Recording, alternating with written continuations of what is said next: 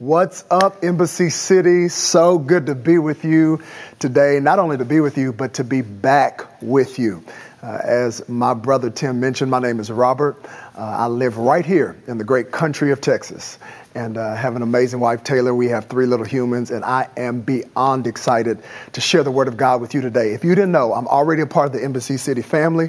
And we're for real family now, because now I'm in your living room or in your kitchen or your car or wherever you're watching this from today.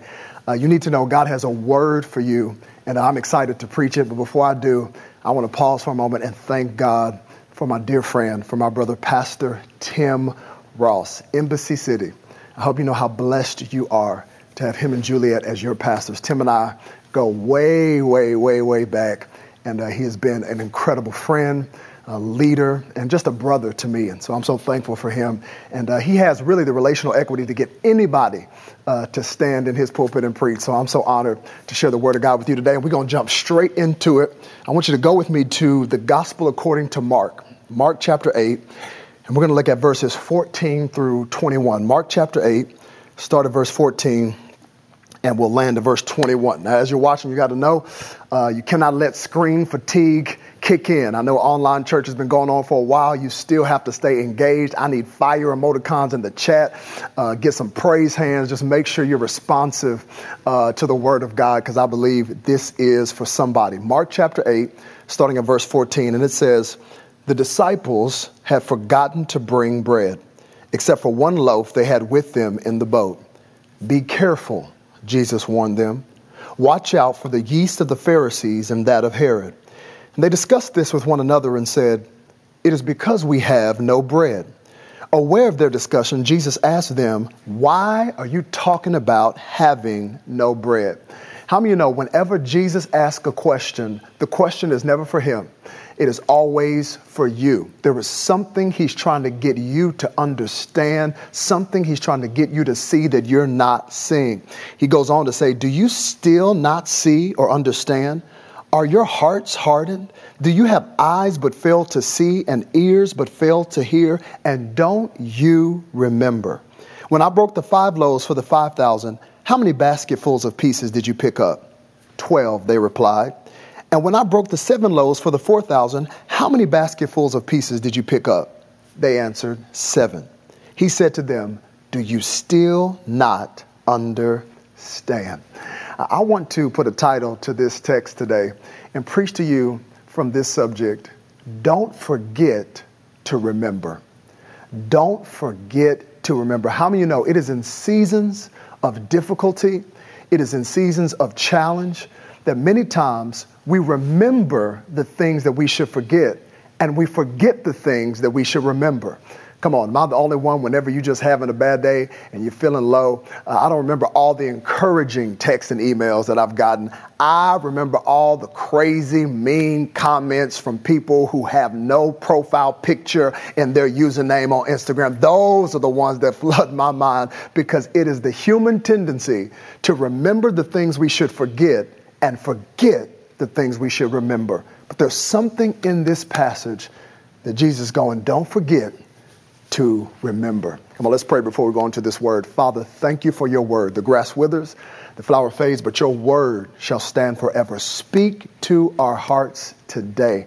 We are ready to hear from you. In Jesus' name, everybody watching said, amen. Don't forget to remember. Ladies and gentlemen, I regret to inform you that the year 2020 still isn't over. Come on, is it just me, or does it feel like this year has been going on for half a century? Come on, I don't think it's an exaggeration or even hyperbole to say this has been the year that has changed the world.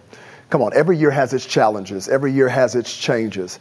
Every year has its problems.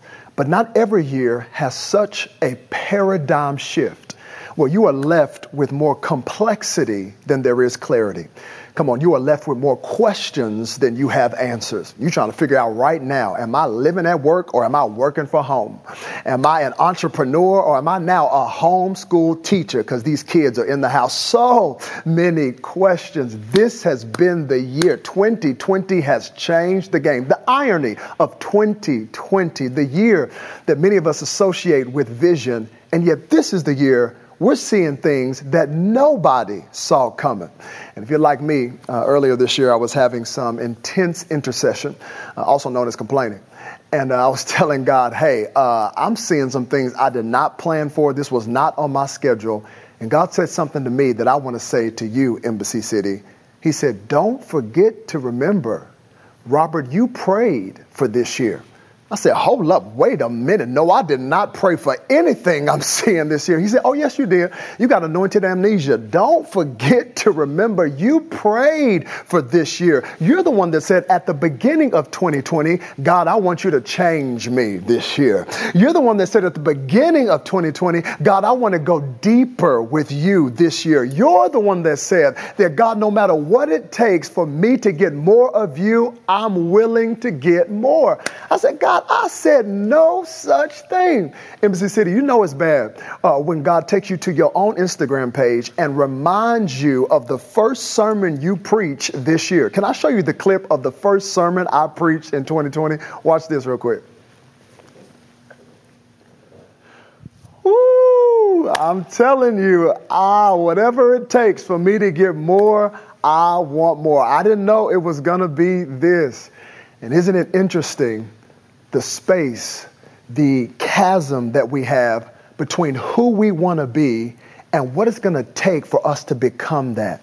Isn't it interesting how many of us say things like, oh, God, I want to be changed, but we don't want to be challenged. We say, God, I want to go deeper with you, but don't disrupt my schedule. Don't mess up my routine. God, I want to trust you more, but don't let my bank account get too low. But can I tell you today, God will disrupt you.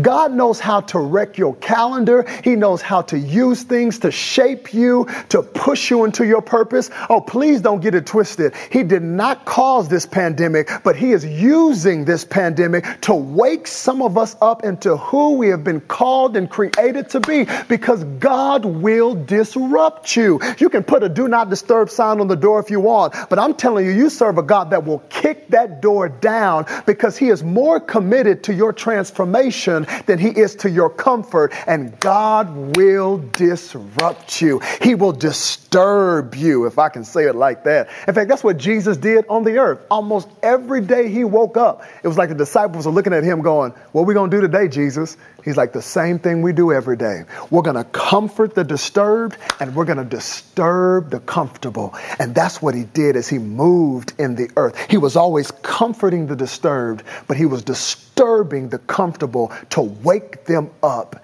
into who they were called to be. And that's what he's doing in my text today. I love this passage because Jesus, he's a little bit annoyed. He's a little bit perturbed, and there's layers to his annoyance.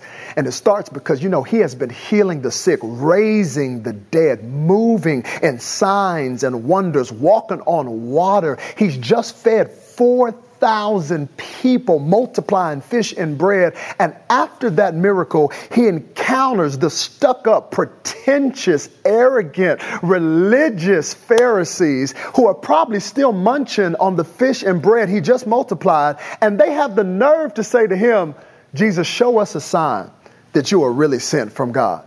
He's like, are you for real? Have you not been paying attention to what I've been doing? And he refuses to give them a sign because Jesus understood, I know who I am, so I have nothing to prove. Can I pause right there and tell somebody who is watching online, there is no freedom like knowing you have nothing to prove to anybody because you know who you are and whose you are. Jesus says, I'm not going to give you a sign because if you're paying attention, you would have seen what I've been doing, but this is not a lack of evidence. This is your unbelief. So I have nothing to prove. And he leaves from the Pharisees and he gets on a boat with the disciples. And as they're on the boat, they're discussing how they only have one loaf of bread. And Jesus says to them, be careful, watch out. Disciples are like, what? Is a storm coming? He's like, no, be careful. Watch out for the yeast of the Pharisees and that of Herod. And the disciples are the only ones on the boat with Jesus with one loaf of bread. And they're looking around going, what is he talking about? Herod is not on this boat. The Pharisees are not on this boat. What, the yeast of the Pharisees and that of Herod? What is Jesus saying? I love this because this is classic Jesus. How many of you know if you read your Bible, you'll see that there are some conversations that happen with Jesus where people are completely confused about what he is saying.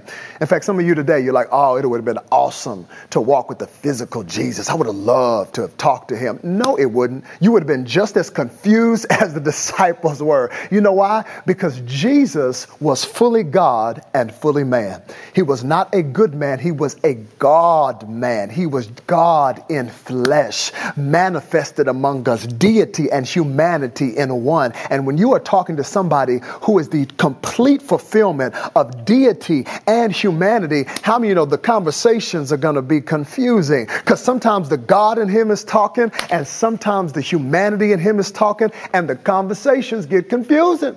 Come on, I'll give you an example. You remember the first miracle of Jesus where he turned the water into wine? Remember how that miracle got started? His mama comes up to him and says, baby, they've ran out of wine at the wedding.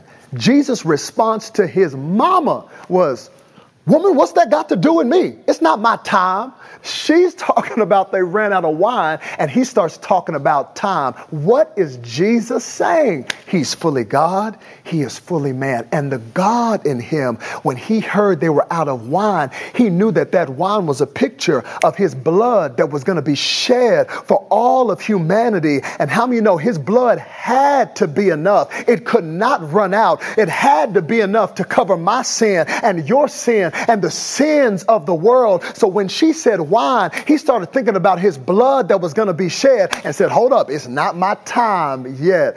Ooh, conversations with Jesus could be confusing. So that's what's happening on the boat. They're talking about having one loaf of bread.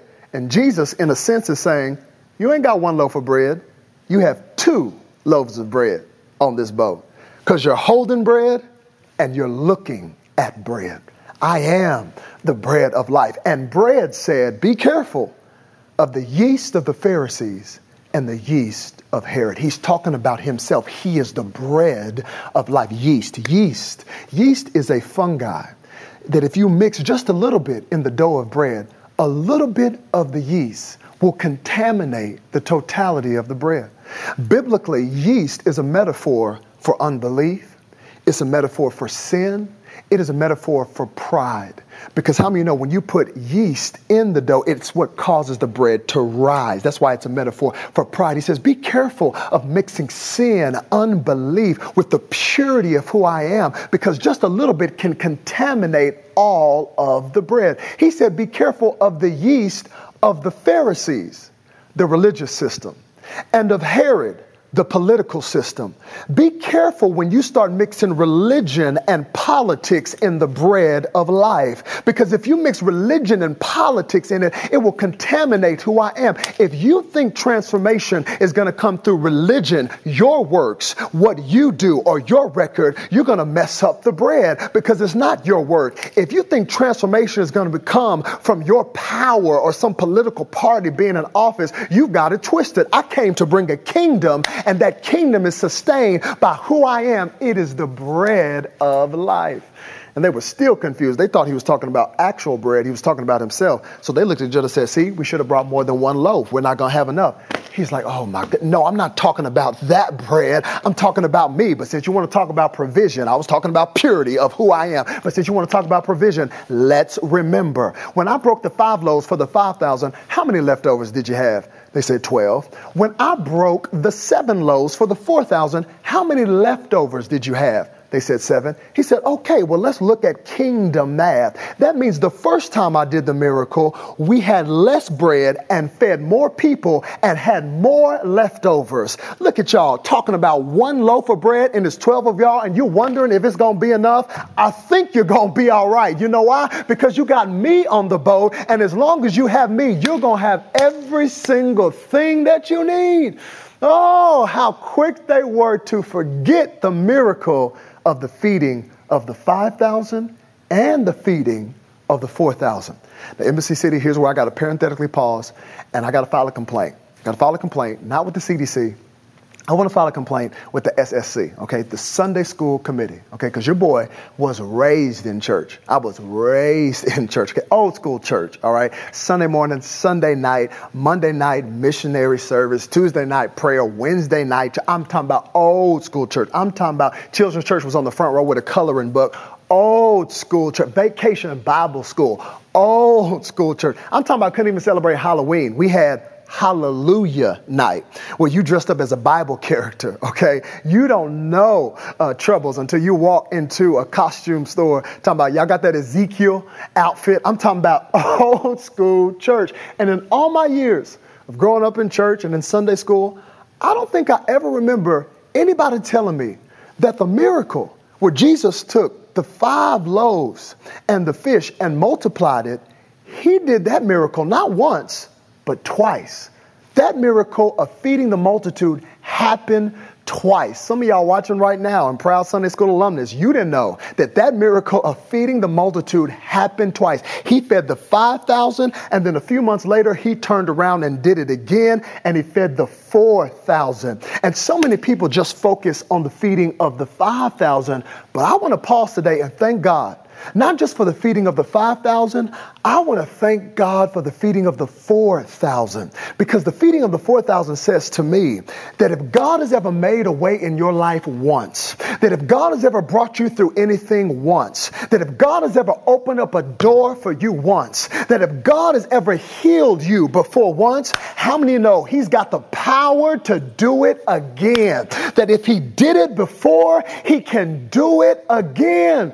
Oh, I don't know who this is for today that's watching online, but do not let the difficulty of this season, of this pandemic, make you doubt the power that your God has. If he has ever come through before, how many of you know he's got the power to do it again?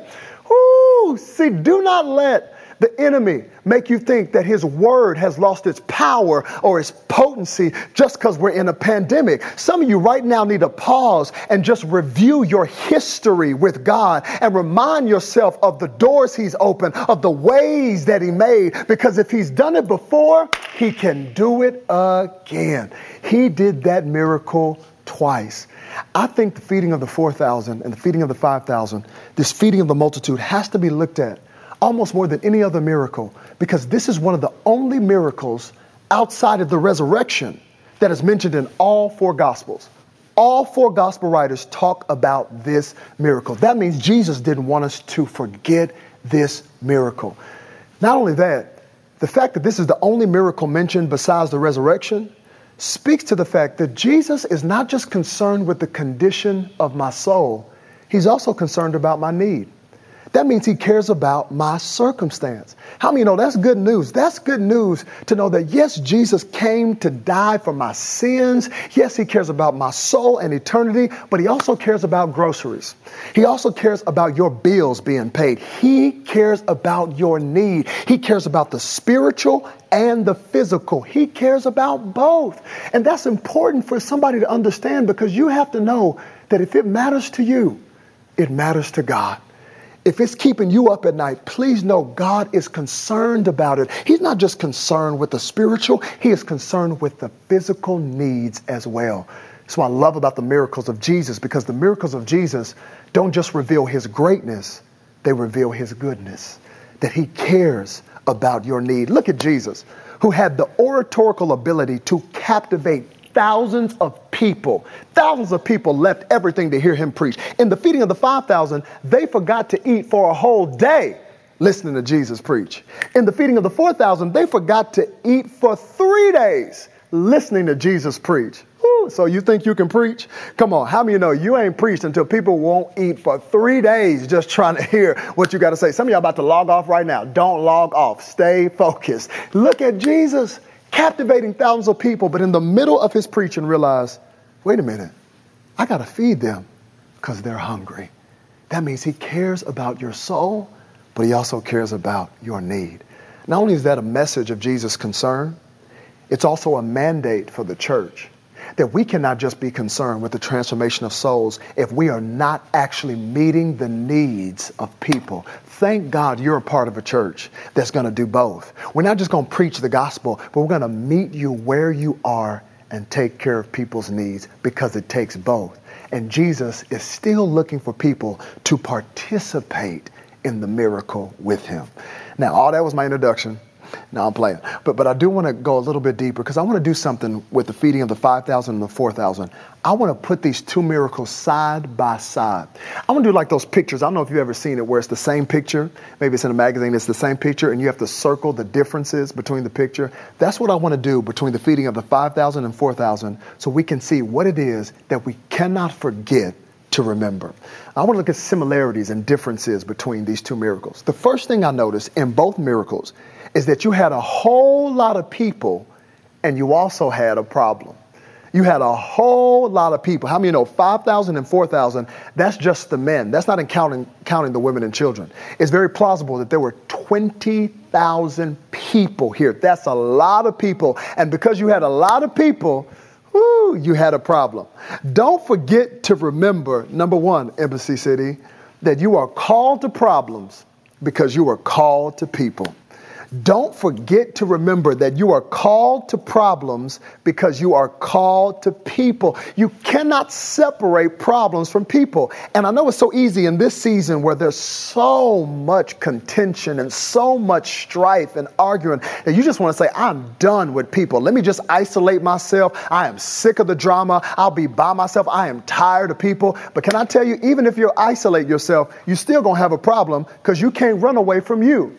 Because anytime there's people, there will be problems. In fact, that's what some of these stay-at-home orders did for many of us. Many of us, it was the revealing of things that we had been running away from in our own lives. We had been hiding behind our busy schedules and hiding behind our careers. And when everything went on pause, we were forced to face some things that we didn't want to confront. And some of us looked in the mirror and said, I don't like what you keep doing to me.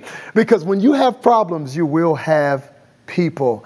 And guess what? God has actually called you to be a solution to a problem. So in this season, don't isolate yourself. Say, how can I be an answer to a problem? And you ought to have grace for difficult people. You know why?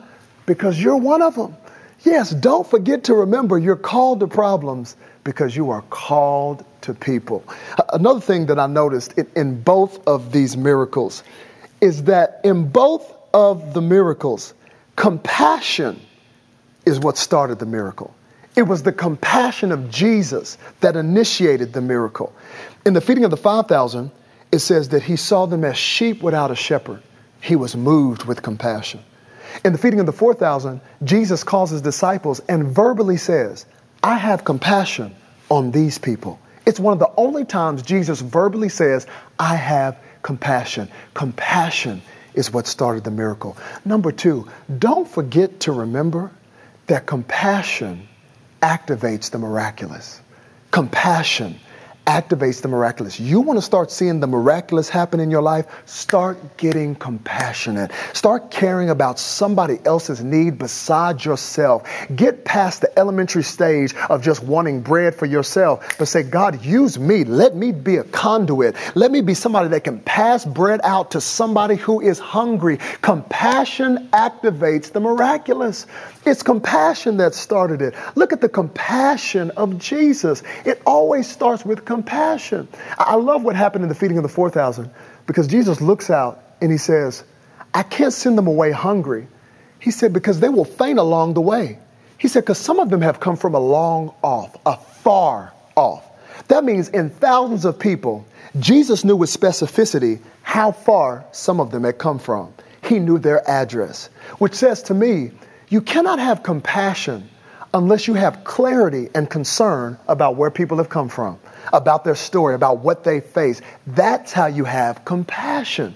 Have you ever been in one of those situations, where you're talking to somebody and maybe it's getting heated and they are talking to you crazy? I mean, they're talking to you like they forgot you have not always been saved. Come on. And you know some words that are not in the King James Bible. You ever had one of those scenarios? You're like, oh, no, they got me messed up. I have not been saved my whole life. And they're going off on you and you already got your response and your heart's palpitating and sweat's coming down your forehead and you're about to go off on them.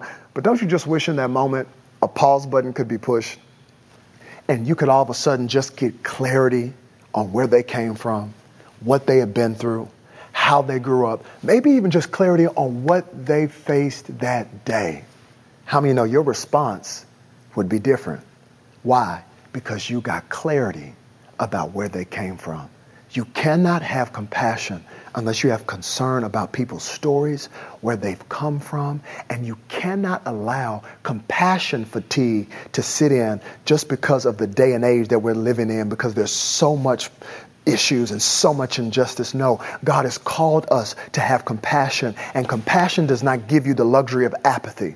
No, you can't do everything, but you can do something. And compassion is when care and action collide.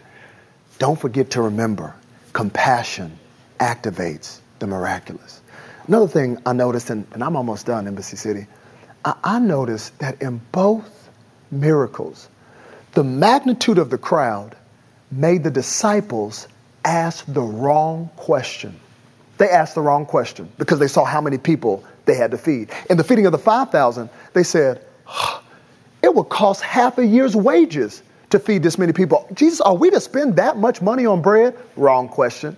In the feeding of the 4,000, they said, where can we even find enough bread in this place to feed these people? Where can we find enough? Wrong question. The weight of the problem made them ask the wrong question. Number 3, don't forget to remember to always ask the right question. They asked the wrong question. The weight of the problem made them ask the wrong question. And some of you right now are worried and stressed out. You know why?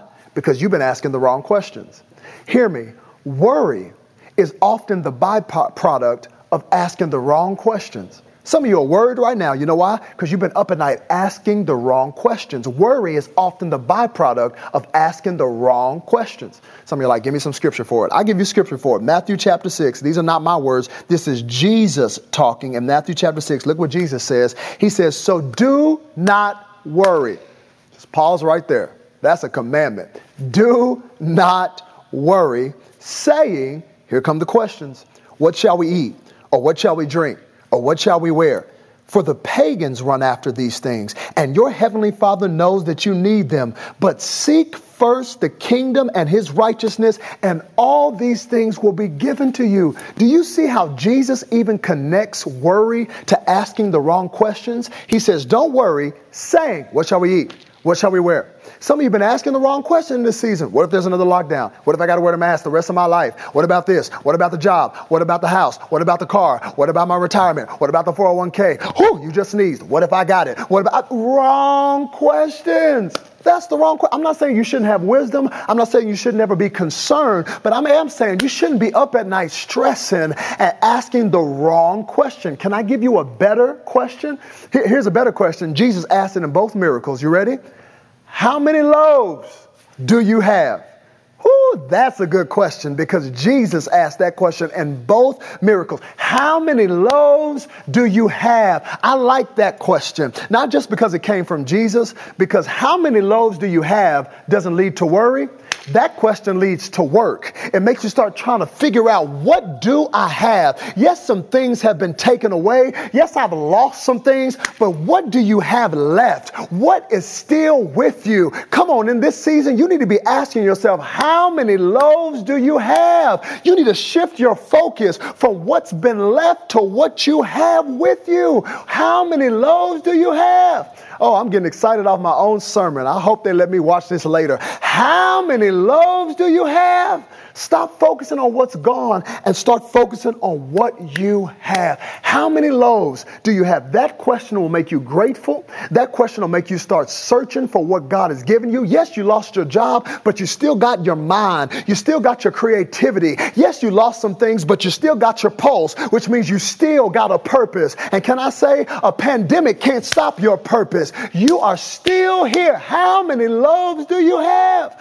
Ooh, some of y'all not feeling me on the other side of the screen. great. So I brought an illustration. This is a loaf of bread. It's a little loaf of bread. It's not a fancy loaf of bread. It's not even a full loaf of bread. But guess what? This bread came straight from my pantry. I didn't order this in from Panera. I didn't have them go to Whole Foods to give me it. No, this came straight from my parents. You see, my 3 kids have almost devoured all of it. It's not gluten-free. It might not even be your particular brand, but guess what? It's what I have. And so many people don't ever take the time to look at the pantry of their own soul to see what has God given you. How many loaves do you have? See, you don't like that because it's easier to look online and like the pictures of everybody else's loaves and say, well, I don't have what they have. I don't have that. No, God is not going to hold you accountable about what somebody else has. He's going to ask you, how many loaves do you have? Woo, these are the loaves I have. I brought this from my house. And some of you still judging my illustration because you're like, Robert, you ain't got no fish. I know, we didn't have any fish, okay, at the house. And the reason I didn't bring any fish is because Jesus never asked for fish. Read your Bible. He never asked, how many pieces of fish do you have? He only asked, how many loaves do you have? That means in the process of looking for the loaves, they found out, wait a minute, I got some fish too. That means in the process of taking the time to look for what you do have, you'll discover what you didn't realize you had. I'm telling you, if you will start looking for what you have, God will reveal some things that you didn't even know you had. Oh, come on. Is there anybody this year has found some prayer that you didn't know you had? You found some worship in you that you didn't know you had? Because when you look for the loaves, you'll find the fish. The fish was extra. Jesus never even asked for it in both miracles. But even when they found the extra fish and even when they found the loaves, how many know? They couldn't deny that even after finding it, it wasn't enough. It wasn't enough in their hands. Come on, am I the only one that's ever looked at the demand on your life and then looked at your resources and what you had and come to the alarming conclusion, this is not enough?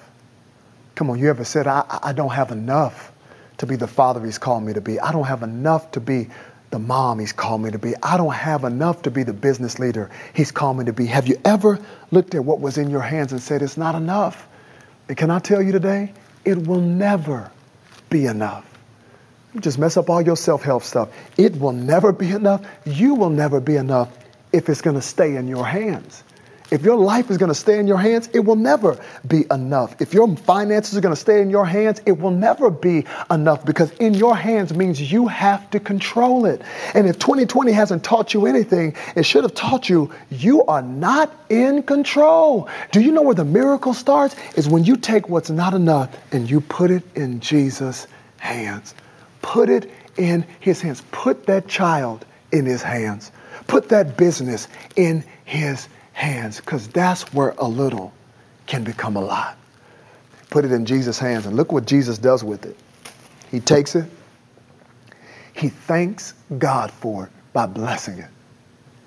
Then he breaks it and gives it right back to them to serve the multitude. Now, some of y'all are about to shout. You're like, whoo, you know how the story ends.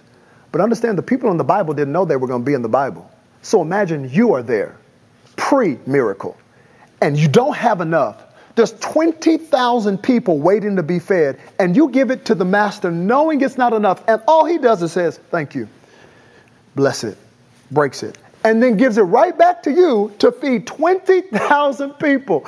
Wouldn't you look at it and go, hold up, Jesus, you want to bless this one more time? It's a lot of hungry people out here. How many of you know the miracle and the multiplication of the bread did not start in the hands of Jesus? Come on, that wouldn't have taken faith if as soon as they handed over, it would have started multiplying. They would have got excited and said, oh, this is easy. No, how many know the multiplication did not happen in the hands of Jesus? It had to have happened in the hands of the disciples. Not only that, this miracle is not efficient.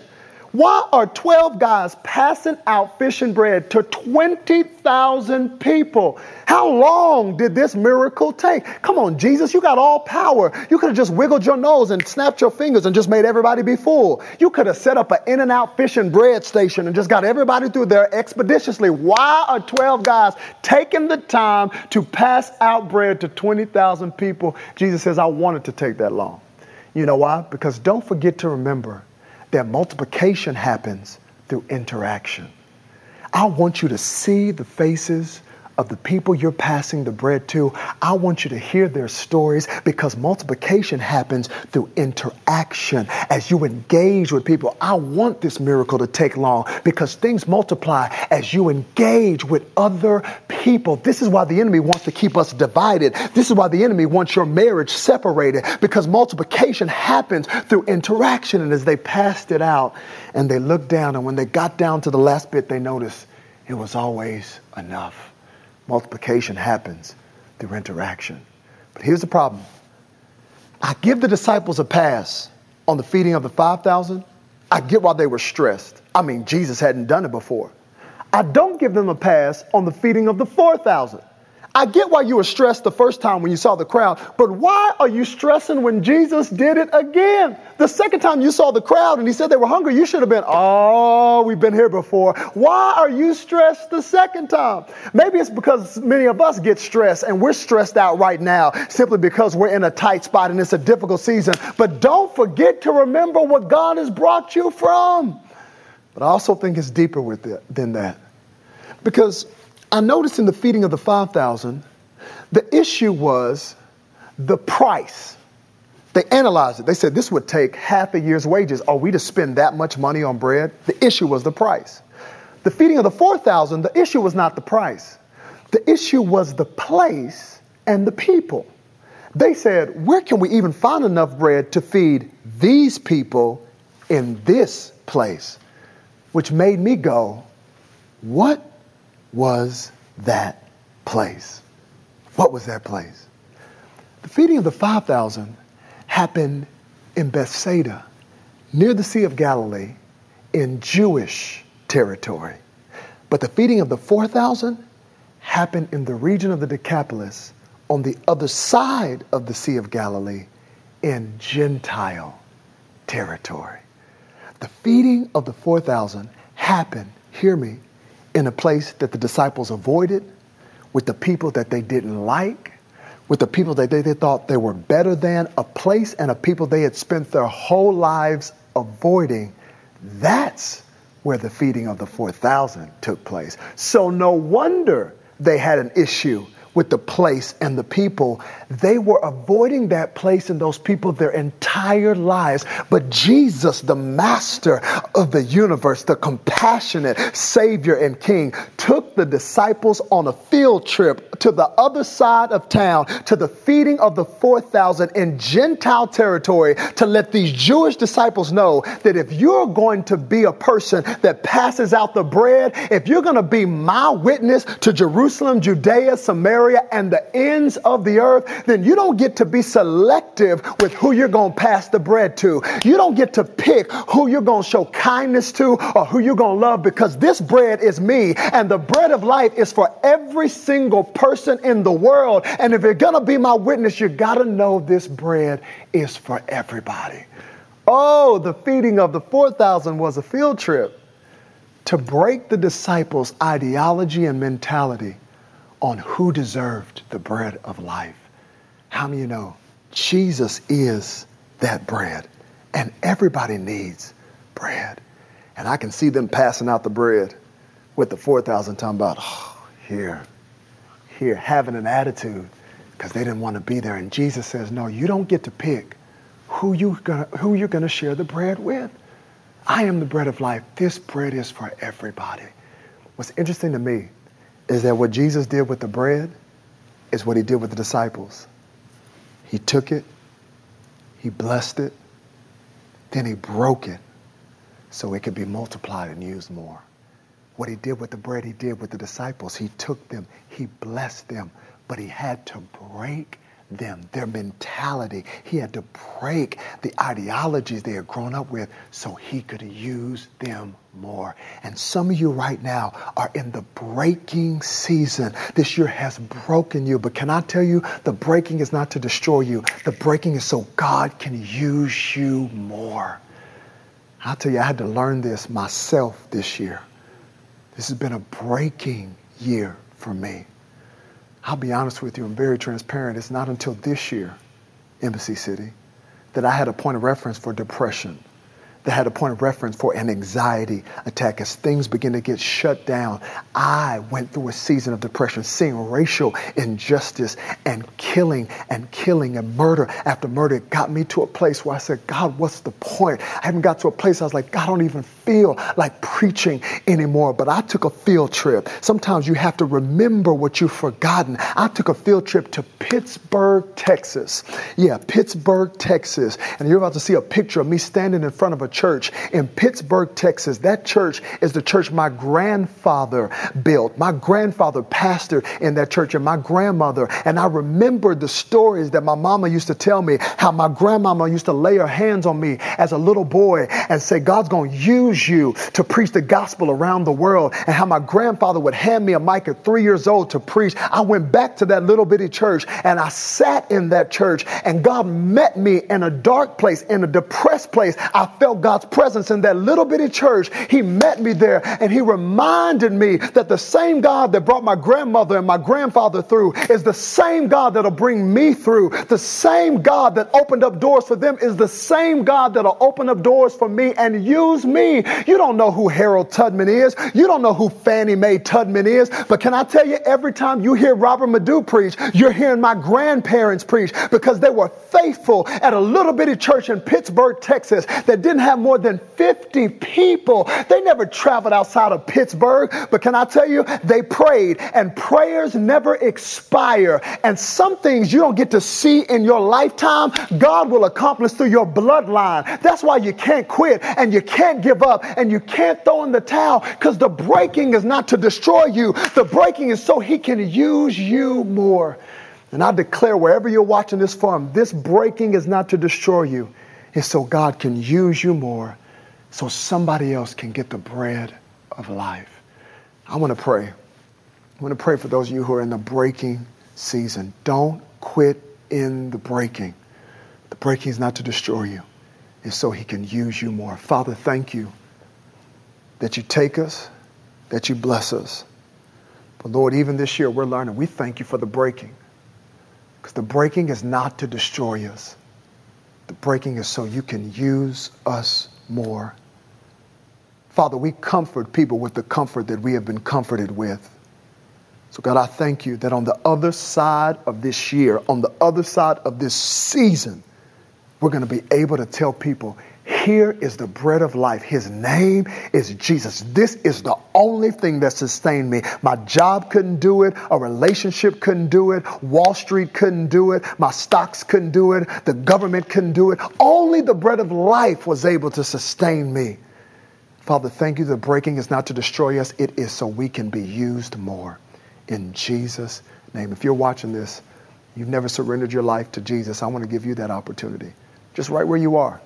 That's what I love about this season. You don't have to be in a church. Right in your bedroom, right in your living room, you can say, Jesus, I'm surrendering my life to you. So would you bow your heads? Would you just repeat this prayer after me? Say, Jesus, I confess with my mouth and believe in my heart, you are the Son of God. You died for me. You got up from the grave for me. You're coming back for me. But until that day, I surrender my life to you. I trust you in the blessing and in the breaking. In Jesus' name, amen, amen. Hey, God bless you, Embassy City. I know there are ways for you to stay connected with all that God is doing in this season. Do not be disconnected from church. Stay leaned in. And I truly believe the best is yet to come. Love you guys so much.